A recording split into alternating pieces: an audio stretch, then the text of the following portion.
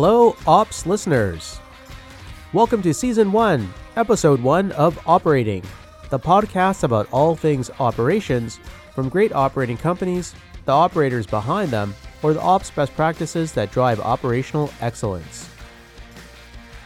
I'm Jason Leo Carvalho, and I am your host. Today we are talking to Nate Bennett, the author of Riding Shotgun, The Role of the COO. Nate Bennett is a professor with the Robinson College of Business at Georgia State University. For the past 30 years, he has worked closely with business to develop and deliver high-impact leadership development programs. These opportunities have resulted in a number of articles written for managers, as well as 2 books, Riding Shotgun, The Role of the COO, and Your Career Game, How Game Theory Can Help You Achieve Your Professional Goals. Both are books published by Stanford University Press. Nate continues to conduct research and consult with executives on addressing the challenges associated with change management, top management team effectiveness, and leader development.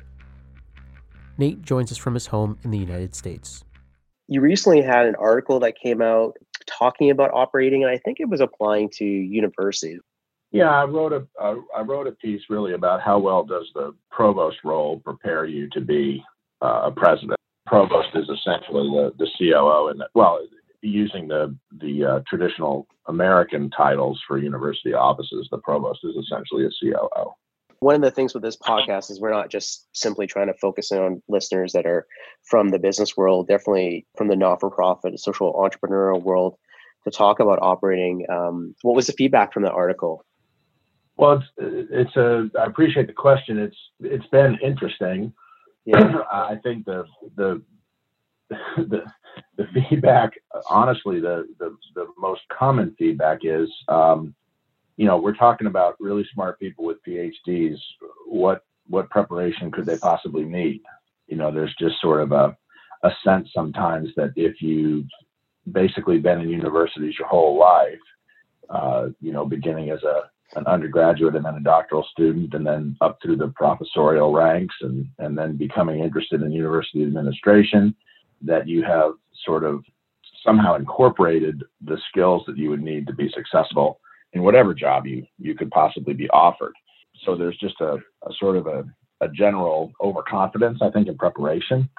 People who have spoken with me about the article who are who work at search firms that do academic search, I think found it really quite reasonable that they've had the experience of looking at dozens, if not hundreds, of candidates for these jobs and have a pretty good sense of how to sort who's prepared and who's not. Here's what I think people sometimes miss. It isn't just about time in the role to understand the breadth or the complexity of an organization's operations. It's time to build good, trusting relationships with all the people you need to have on board in order for you to be successful, right?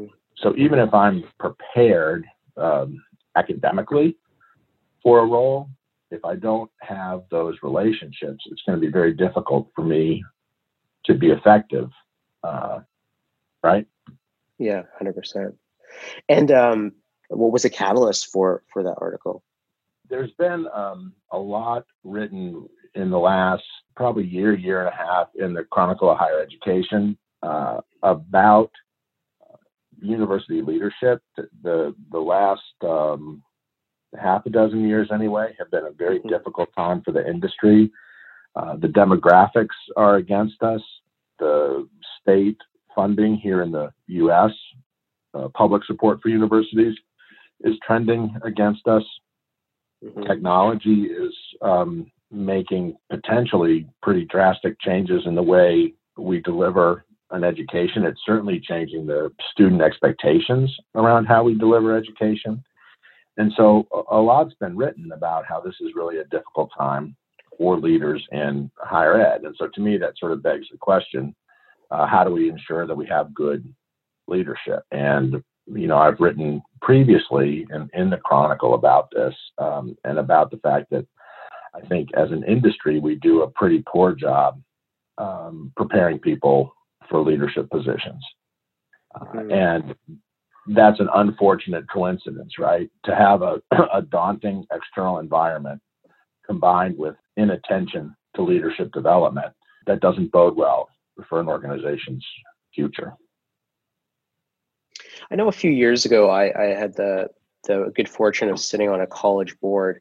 For me, as a young entrepreneur coming out of entrepreneurship and sitting on these boards, it was rather fascinating because you had a lot of professional figures, former VPs of banks and Fortune X companies and whatnot, sitting on these boards. At this specific organization, the major role of that board was to hire and fire the CEO. Yeah. Obviously, we were just going through a strategic planning session, just come out of 5-year one. We're going to a 5-year one. We, in fact, actually had to go through a CEO search at the same period of time. And one thing that I found was not being yet prepared for the reality of this new economy. The institution was looking at new ways to create courses, but had to compete with other institutions. The governments were involved, but wouldn't allow for specific accreditations to take place. Because we were going through a president search, we were concerned not only about the brand and risk to the brand, but we were also concerned then about us meeting our fiduciary responsibilities on an annual basis. As it relates to the topic of the COO, where could a potential COO or that type of role play in the future of education right now? Are you thinking specifically about somebody whose background and preparation is non-academic, but more, the business leader sort of sensibility, or? So, when we were doing the search for the CEO, we had hired Hayes to come in and do the search. And we ultimately ended up hiring from within. And I thought that was great that we were able to hire from within in terms of the president and CEO role. But then when we started looking at the organization, on the finance committee and sitting on the technology committee, we would have the CFO come in, but we wouldn't have anybody that came in that had an understanding of the operations of the organization as it relates to, say, technology and infrastructure. And I don't think anybody ever thought at the board level to go outside the scope of education to bring in an operator that can help prepare the institution for the future of tomorrow in terms of the delivery of not only education but also the setup of the institution from a university perspective. So I just happen to wonder if more institutions should be looking at hiring outside for a COO with maybe more of a corporate background to come in and help guide their strategic plans. All right. So no, I appreciate the additional explanation. So higher ed is an interesting industry, I think, in this regard. So the provost, who I've suggested can be thought about really as the COO, is, if you were going to use C language, you would probably call them the chief academic officer. So their responsibility is for making sure that together the faculty deliver the sort of education that is being promised to students. And to be in that role and not have a terminal degree, I think would be a very difficult position to put somebody in. So if you hired in an amazing COO from some other industry to come and really help the university understand how to operate in today's times, I don't know that the faculty would follow that person. It's pretty easy to be, I think, to be dismissive of somebody who that obviously doesn't have inside experience in the industry. And I don't think that's unusual necessarily about higher ed. I think generally a COO from another industry is really disadvantaged. I think in higher ed it's even worse. So I think what universities are doing is they're clearly understanding that, particularly with technology, the potential disruption is enormous. And so I think that you're seeing more commonly in universities, chief technology officer who's operating at an elevated level. Perhaps they're now a direct report to the president, whereas before they would have reported up through some structure. Or a chief innovation officer, similarly, who's reporting directly to the president as opposed to being buried deeper in the org chart. And so I think those positions, I know, for example, at my university, Georgia State, the individual who's in that job came to us from NCR. So this is, very clearly an industry person, and not just an industry person, but someone who came from a technology company.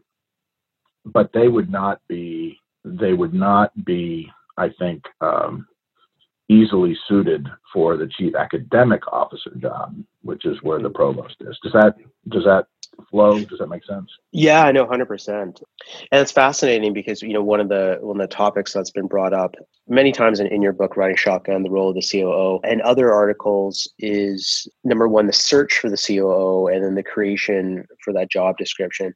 So if we just keep with this example, every institution, educational or social enterprise or startup, has to go about creating a job description that suits their needs and wants, and then obviously go out and be able to find that individual. If we stick with just say the educational piece and maybe then flow into the startup and business world, are you seeing search companies, the HR companies that are finding talent, understand that COO role more now and be able to actually prepare to find the talent for, say, the educational industry or let's say the business world? I do think that what's happened over the last 15 years or so that I've been paying careful attention to the COO role is that there is it's really a clearer understanding of how unclear what you need in the COO can be, right? It's our view from very early on in this research has been that what makes the role so interesting is that it is so situational. And so that means the first step for a CEO, for a board, for a search firm is to really try to get a nuanced understanding of how do we need the role to look so that it works here and now. And then given how the role needs to look here and now, what does that tell us about the sort of person we need to be searching for? So I think there's a better appreciation of the complexity and the nuance of the role. And I think that is driving the way searches unfold. In some of the prep, I sent you over some interview questions. And in one of those questions, I had made a note that we've seen a lot of the new economy brands, such as Etsy and Airbnb and Instagram, adopt the COO role. Yeah. From your perspective, just seeing the landscape for a decade plus, is that exciting to you? Are you seeing a significant change in understanding the COO role because of that? Will future research be that much more exciting because of what we're seeing in the adoption of the COO role by these new brands? What's encouraging, I guess, about what you're describing is that because these are hot brands and because there's so much more attention paid to the sort of soap opera that leadership of a fast-growing startup can be, that means that people are just paying attention to the COO role and what it could bring to a company. So I think it's attention that's helpful.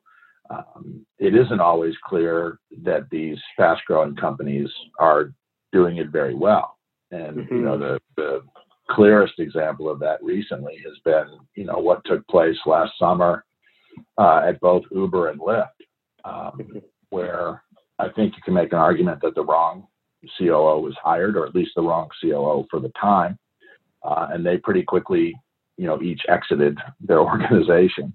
So I'm not sure that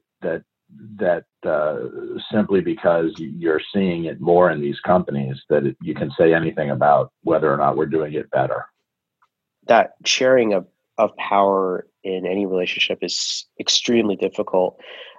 And this obviously can be complicated by a lack of specificity in the role. What can we share with listeners that are in that operations or COO role that are dealing with a lack of clarity maybe on their role, or are dealing potentially with that quote unquote power issue that may be a catalyst to an exit?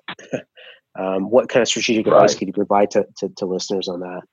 Well, because they're the number two in the relationship, there's only so much they can do to try to influence how it evolves.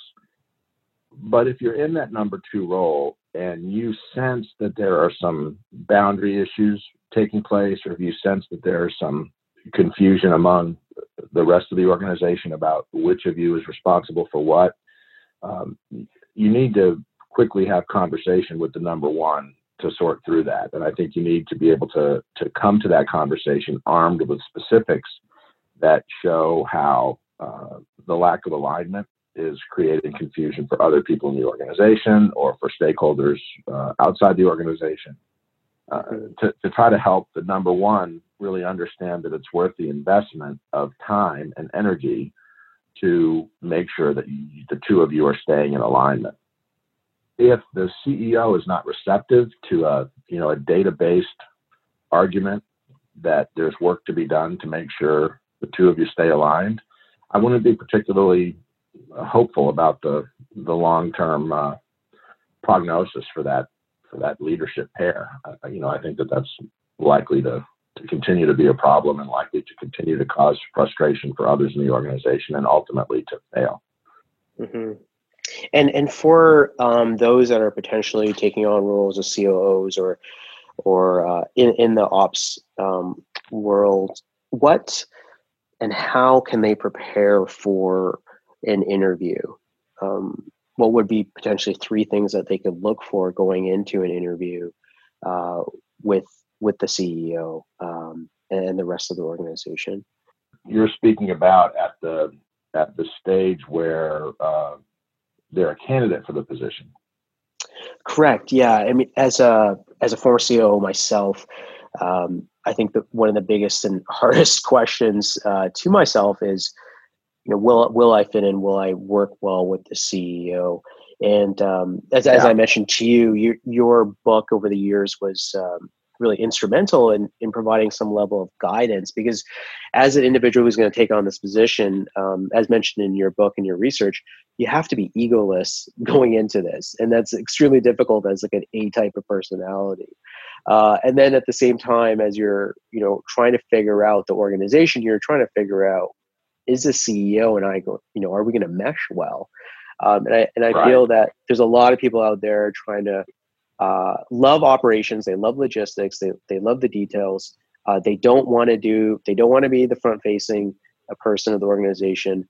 But they don't really know the COO role, right? They don't really know what that dynamic between the CEO and COO is. So what perhaps could we share with listeners who are about to go into maybe an interview?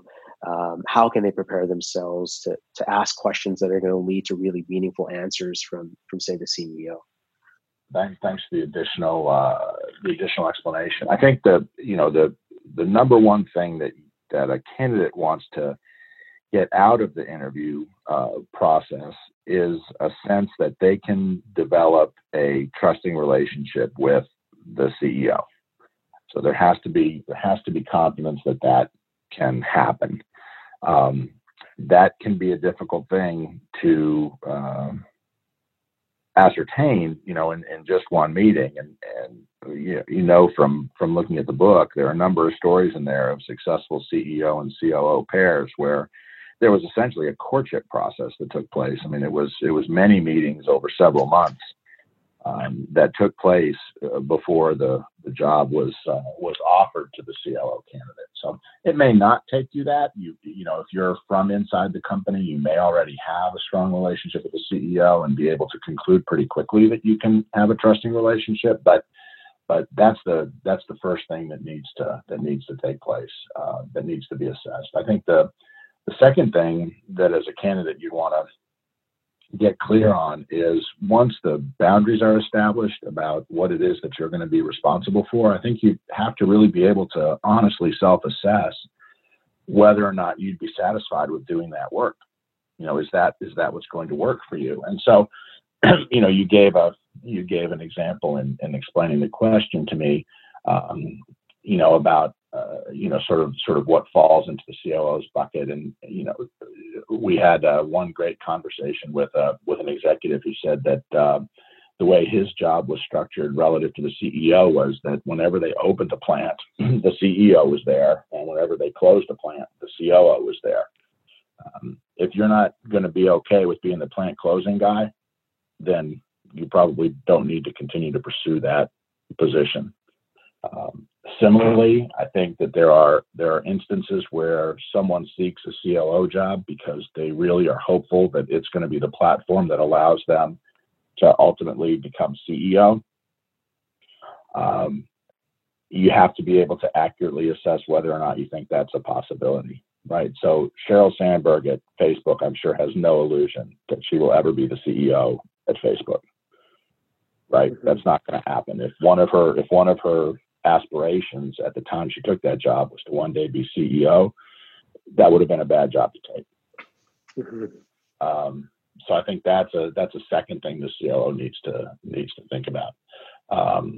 And then I think they also, want to spend some time trying to ascertain how much support there is for the CEO among board members and other stakeholders. Because to the extent that the CEO doesn't have support, I think the role will be a rockier ride. But those are the first three things I think that come to mind that as a COO candidate, I'd want to try to tease out as I was learning more about the opportunity. That leads us into a great point about boards and the role that they play in that CEO-COO relationship. Could you expand a bit on that? For those that are board members, that are VCs listening, how can they prepare themselves for the onboarding of a COO, or just if they are working with a COO right now, let's just say that VC has just closed, a 20 million Series A round of financing.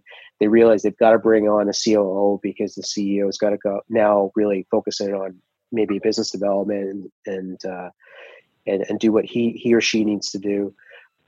How can a board of director play a vital role in ensuring that relationship is maintained between the CEO and COO? That's a great question. The circumstance you describe where a COO is sort of required or brought to the mix by the board or pressure from the board is a regular one. That's a frequent occurrence, just as you've described. And it's also a difficult way for a COO to begin a job, right? Whenever the creation of a COO is not the CEO's idea, it starts the relationship off in a difficult way. It's, essentially an arranged marriage versus a voluntary marriage. So the first thing I would say is, if I was on the board, I would have wanted to have started a long time prior to the search for a COO to get the CEO ready for this, right? So there should have been, many, many, many conversations about the milestones that would trigger the decision to look for a COO. There should have been many conversations about what the COO role was going to have responsibility for, when they were brought on board. There should have been conversations about how that would be of benefit to the CEO in terms of making time on their calendar for activities that they agree they need to be focused on. So I think that's the first point. The conversations around the COO need to begin a lot earlier than the search for the COO. That's the first thing. Then the second thing is, there really are two relationships for the board members to manage. One is with the CEO and the other with the COO. And those will be done well when the boundaries between the two roles are and remain clear. The CEO is going to be the authority in these areas. The COO is going to be the authority in these areas. And it's important that board members have to respect the boundaries, I guess, to the same degree that employees have to respect the boundary. Does that make sense? Yeah, 100%. Right. Because if they don't, then it starts to look like, somebody's trying to go around someone else. Someone has an agenda that isn't necessarily a healthy one. And from that, you quickly have rumors and speculation and anxiety and paranoia and a whole bunch of other things that are not positive attributes in a fast-growing company. And that emotional piece, I think it's been quoted many times in Riding Shotgun, the role of the COO, and again other articles, such as the HBR classic second in command, the misunderstood role of the chief operating officer. The COO role is a very, very complicated one, and probably, again, one of the hardest roles within the company. The focus on mental health has been a big topic over the last 5 years for startups and the business world, and obviously with large cases like that we've seen with WeWork and Uber come out over the last 5 years. How can board members help with that topic of mental health? How can CEOs include mental health and wellness as part of the discussion?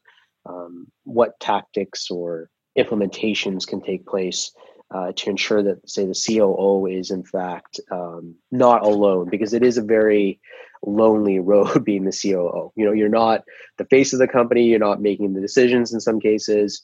You're operating and you're reporting, and you're dealing with a myriad of issues, whether it be the board or customers or internal issues. And again, you as a COO, you can get siloed sometimes and potentially burn out sooner than most people would think. But again, going back to your earlier point about board members and that relationship with the COO, how can we maybe get into maybe 3 ways that a CEO or a board of director could help ensure that the mental wellness of the CEO is A+? So I'd want to preface my answer by acknowledging that you're starting to push up against the edge, if not on the edge of my my area of expertise.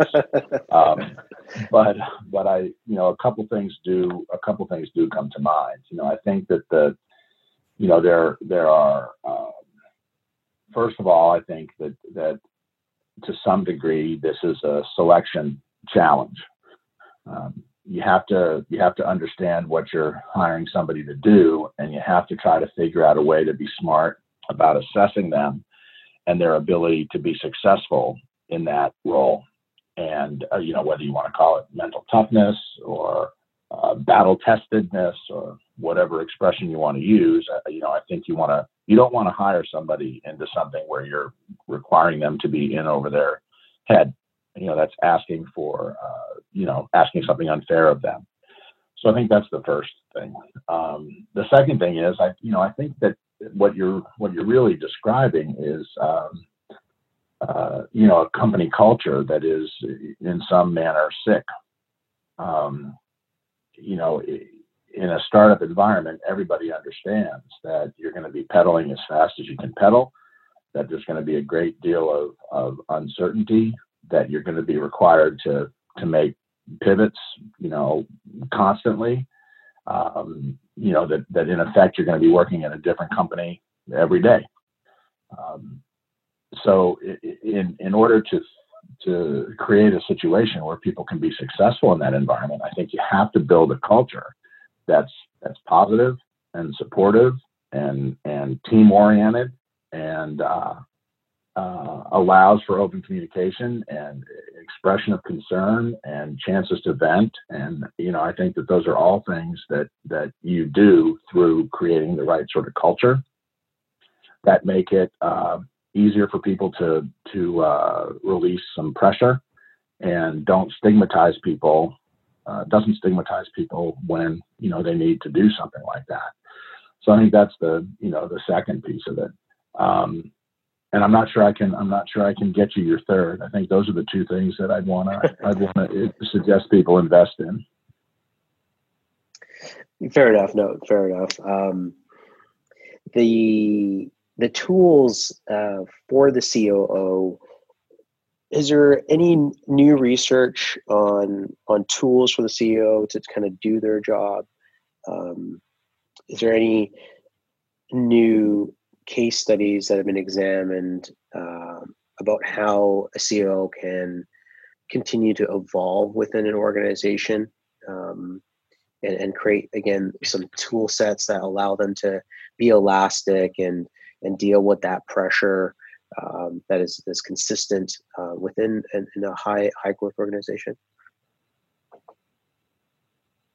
So I'm not sure I can drill down to the level of specific tools, but I think that link might become apparent if you think about the things that have really impacted the way a COO role is shaped over the last 10, 12 years.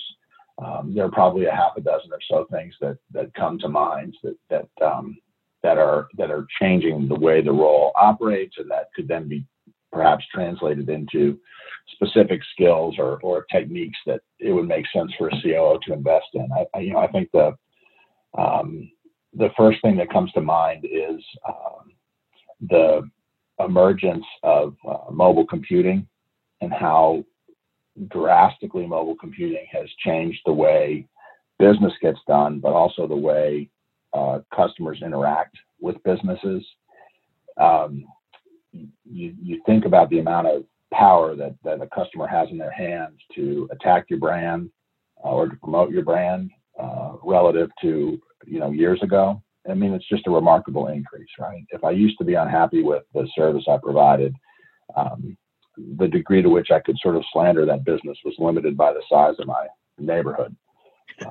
That's not the case. That's not the case anymore. So I think really being able to wrap your hands around what that means for the way a company operates and the way a company relates to customers is really important. In the book, we had a great conversation with Gil West, who's the COO at Delta Airlines.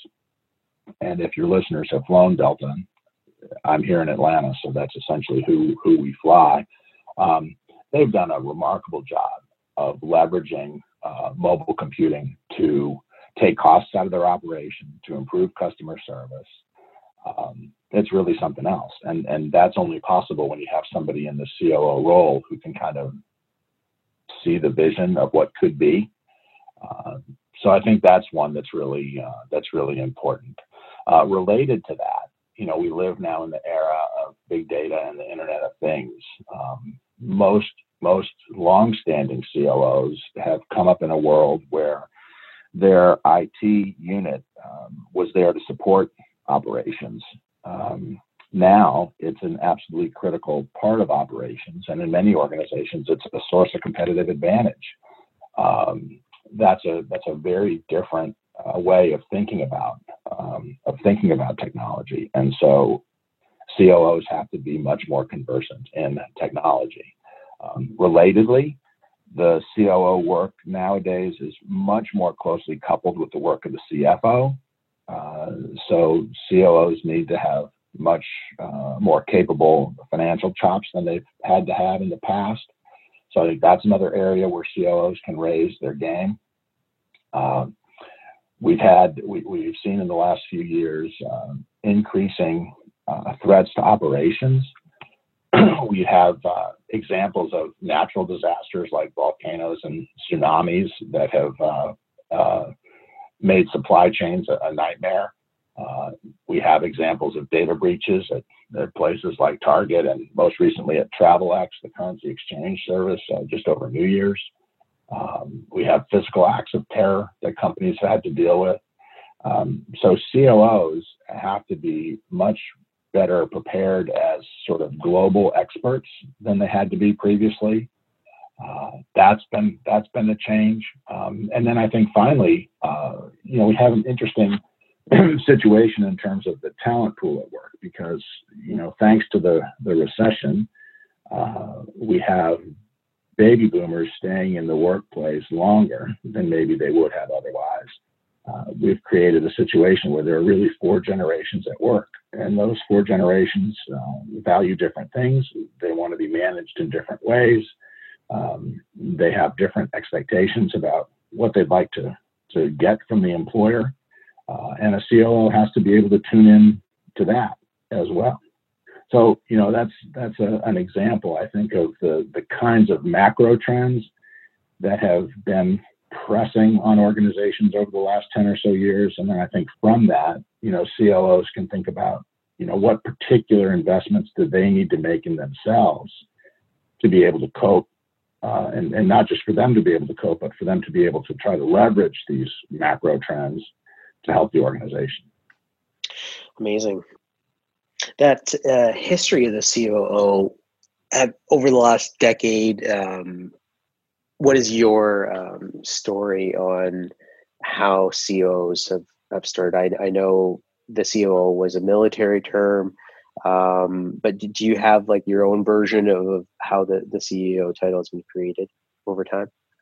That's an interesting, that's a really interesting question. I have not really thought about trying to pursue sort of a history of the role or the emergence of the role. I mean, I think you can go back to, as long as there have been hierarchies, there's been by definition a number two, right? So the role, who knows what it might have been called at any particular point in time, but the role has been around forever. But that's an interesting question. It would be a curiosity to me to see how the role has really evolved and how the meaning of the role has evolved. But we need to find a historian to help us with that. Well, I find it fascinating. I mentioned in my questions that the transition, into from the Industrial Revolution into now this new economy, and now we're seeing more companies going remote, great companies like WordPress and others. WordPress was venture capital backed. They had, hundreds of employees globally. Developers are working in multiple countries, and you're seeing CEOs being hired for these remote companies now. And I happen to wonder, are the listeners today, are some of these folks working at remote companies looking at potentially CEO positions or CEOs at these remote companies? And does the position change because of the lack of physicality, right? In your book, you mentioned about how some CEOs and COOs, in fact, weren't able to work well together because they actually weren't even in the same building. Now we have CEOs and COOs and CTOs and CFOs that are working completely remote via Slack and via Zoom. So is there any feedback on the correlation between a CEO and COO working in the same environment and the outcomes from that versus, say, a CEO and COO that might be working in a distributed model? That's an interesting question too. My thought about that is as follows. First, we're going to get better at remote work, or we're going to get better at using the technologies that allow us to work remotely, like WebEx and Zoom and all that, document sharing programs and so forth. So, in 10 years, it'll be a whole lot easier than it is now, right? So we'll get better. For me, I think the challenge is that, and this shouldn't come as any surprise to you, I obviously put a tremendous amount of value on trusting relationships. I don't know that we're great at developing deep trust when all of our communication is technology mediated. Now, we may get there, but I don't know that we're there yet. I think that if trust is not high and there is distance, there are too many opportunities for suspicion to creep in about who this other person is and how hard this other person is working and what do they really value. And again, I think that when a generation that has grown up with technology mediated communication gets to the C-suite, in another 30 years, this will be a non-issue. But I think in the short run, how you demonstrate that you really are someone's trusted partner when all of your communication is via texts or video chats, I think that's an open question. Yeah, that's a huge question, given the complexity of how are you reading those texts? What time of day are you reading those texts? With Slack, people are online 24/7. That pinging never stops. Sometimes Right. you're in the shower and you hear that pinging still. So to your point about the relationship within the CEO and the COO, clearly those two individuals need to find and develop behaviors where they're maybe outside the system and spending quality time together on a regular basis.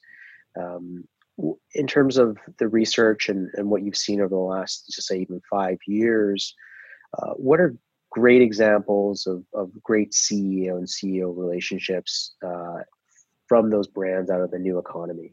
Well, that's it. I love the question, and I'm thinking about how hard I find it to answer, because my attention immediately is drawn to the places where it hasn't worked. Those are the stories that get attention, because where it works, you don't hear about it, right? Good point. So if you're an academic sitting in an office someplace and a company down the road is doing a great job, you don't really hear about. That's not newsworthy that it's that the CEO and COO are getting along. That there are no headlines like that. So that's a very difficult question for me to answer. What can let's say there's a CEO or CEO listening to this podcast right now. What can they do to continue to educate others on what's happening? Should there be a call to arms to get out and get on Medium and get more on podcasts to be able to share these stories? Because to your point, there just seems to be a lot of negative news about failure rates of startups, governance issue of startups, CEOs going off the rail. What can those that are in operations do to educate the rest of the world about those best practices? I think that's an important question. To me, it's about making sure that the COO has a voice, right? A voice that's independent of the CEO, and that's something that the board and CEO can both do. I mentioned Sheryl Sandberg earlier. Not that you would call Facebook a startup anymore, but she clearly has her own voice at Facebook, right? So in that regard, it provides a great example. I think that board members and CEOs and COOs themselves should continue to try to find ways for that COO to have voice, and that's the best way to draw attention to where it's working. And then when people start to understand where it's working, they'll begin to ask the question, why is it working? And then it's from the answer to that question, I think, that we help prepare next generations. Do you think the role of the CEO and the topic of operations are becoming more relevant for, say, government and not-for-profits? Are you hearing this topic of operations being discussed more? I don't know that I can say that I've heard it more now. After the first edition of Riding Shotgun came out, I had the opportunity to work with Accenture on a affinity group for COOs that they created and supported for a number of years. And we actively sought out both government and nonprofit members for that organization, and it wasn't hard to find them. So I think that there is a history of having that COO role formally designated in not-for-profits and in government organizations. And I think that the experience that I had there demonstrated to me that the same kinds of success factors were present there as was present in for-profit organizations.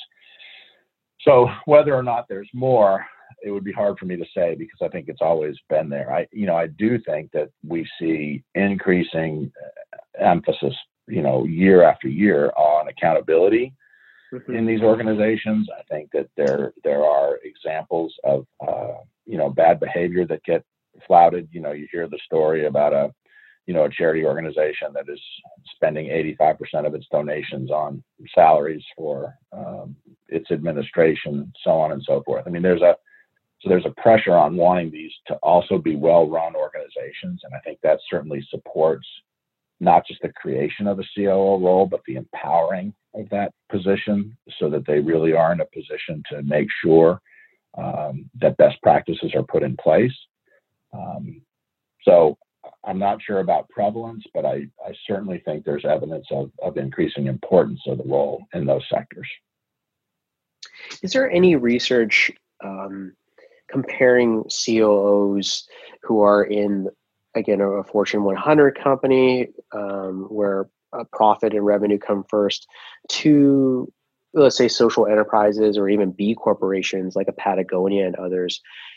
Is there any research being done on that, or will there be any research being done comparing the triple bottom line companies to the I guess the current everyday companies? Right. Well, I'm not aware, and I guess I'd be really curious because obviously you've spent a lot of time thinking about this role. What would your hypothesis be? I mean, what would you think a researcher would find, or what would be the question you'd want them to address? Well, I think the question would be balance. On the topic of B corporations, the whole idea of a B corporation is a system being created that a company adopts that is essentially a framework that enables that company to meet specific criteria for a balanced organization. For those companies that are not familiar with B corporations, companies have to acquire certification in order to become certified as a B Corp. That requires them to go through an annual process of making sure that they're adhering to specific infrastructure and policies within the organization. And for instance, hiring X amount from a diversity perspective, continue to hire from within. The question that I would probably want to be asked about the CEOs that are working in B Corps versus, say, Profit 100 companies is, are the personalities of the COOs very similar in B corporations versus the CEOs? Meaning, are they focused on value versus profit, which I feel like are very two different things, which guide how you operate. I think that would probably be the key one, is the value creation versus revenue and profit creation. I feel like that guides differences in operations.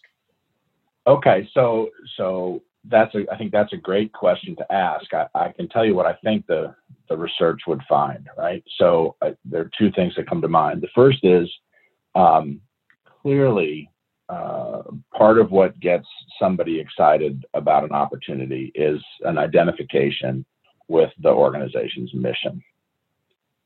I think it's a little harder to get up in the morning and go to work. It's a little bit harder to drive to the airport to catch the red eye back if you're not really all in on the mission, what it is that the company is all about. So I do think that there'd be a self-selection bias when it comes to personal values. If you were to look at, kind of who takes the COO role in an organization like a B Corp versus top 100 as you articulated.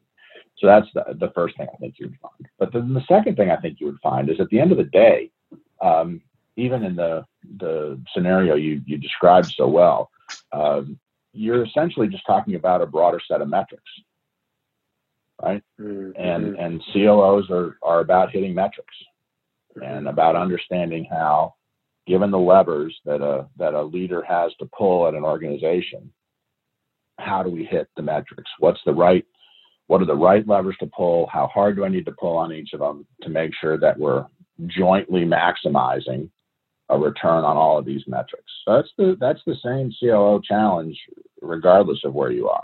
Big company, little company, for profit, not for profit. That's what the job's about. So I do think you'd have different sorts of people attracted to those positions, because they're going to be people who are inspired by the mission. But at the end of the day, I think the work is about making the numbers. Yeah, that's a great topic to explore. I'll have to do some research on the side myself. That the development of social enterprises, the development of not-for-profits, the forces that are upon us, especially the economy where it's at. I think we're going into probably a winter economy over the next few years globally. the pressures on COOs to not only hit those metrics, but stay mentally well and focused, definitely will have to correlate with their decisions of, is this the organization that I want to be with for a long period of time, for sure. It's very Or how can I influence the organization? How can I influence the organization so it evolves into the kind of organization that not just I'd want to stay at, but where the best talent would want to be at? Yeah, and that's such a hard one too. Trying to implement that strategic change if the CEO is the owner of the strategy and the CEO is, let's just say in these defined roles, the implementator, for lack of a better word.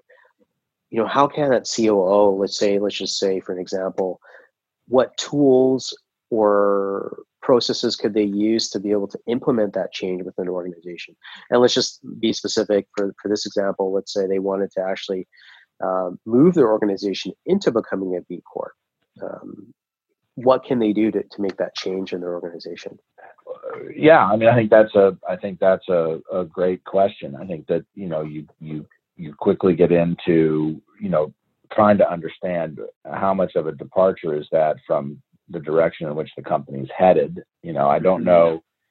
It's interesting to think about. How many degrees can a COO turn the helm without the CEO becoming a little bit frustrated, or without the board becoming a little bit frustrated? There's certainly some limit on that, right? So if what the COO has in mind as a future vision is a fair number of degrees apart from what the board or the CEO view as the future vision, then probably the COO needs to be thinking about a different place to work, because the things that matter to them are not consistent with the things that matter to the other power players of the organization. And with that, do you have any parting words or key considerations for our listeners? Considerations for the boards and CEOs, or considerations for CEOs and CEO candidates? Yeah, I think the thing to keep in mind at the broadest level about the ways to make the COO role work really are to, first of all, be comfortable with the fact that it's what you need from that role is going to change over time, and the COO may or may not be able to change as rapidly or rapidly enough to keep up with changes in what's needed from that role. That shouldn't be viewed as in any way a criticism of the COO. It's simply a reflection of how complex the position is in an organization. So I think that needs to be kept in mind. The second thing that I think always needs to be kept in mind is that really the key to making the COO role work is the CEO. If the CEO doesn't want or doesn't understand the business case really at a deep level for why a COO is there, the position is not going to be able to be effective. And then finally, even if the CEO intellectually knows that they need a COO, if they can't really completely and fully commit to sharing power, to developing a trusting relationship, to providing the COO with real meaningful work and a portion of the spotlight, then the pair will fail. When the pair fails, generally it's the COO that exits, it shouldn't necessarily be assumed that the departure of the COO reflects a failure on the COO's part. It may very well reflect a failure on the CEO's part. I think we're good on questions. I think we've explored quite a bit here today. No, you had great great questions. Thanks very much. It was an interesting conversation. If you want to join our Slack community of operators, click the link in the show notes. With that, thanks again to Nate Bennett, and we'll see you next time.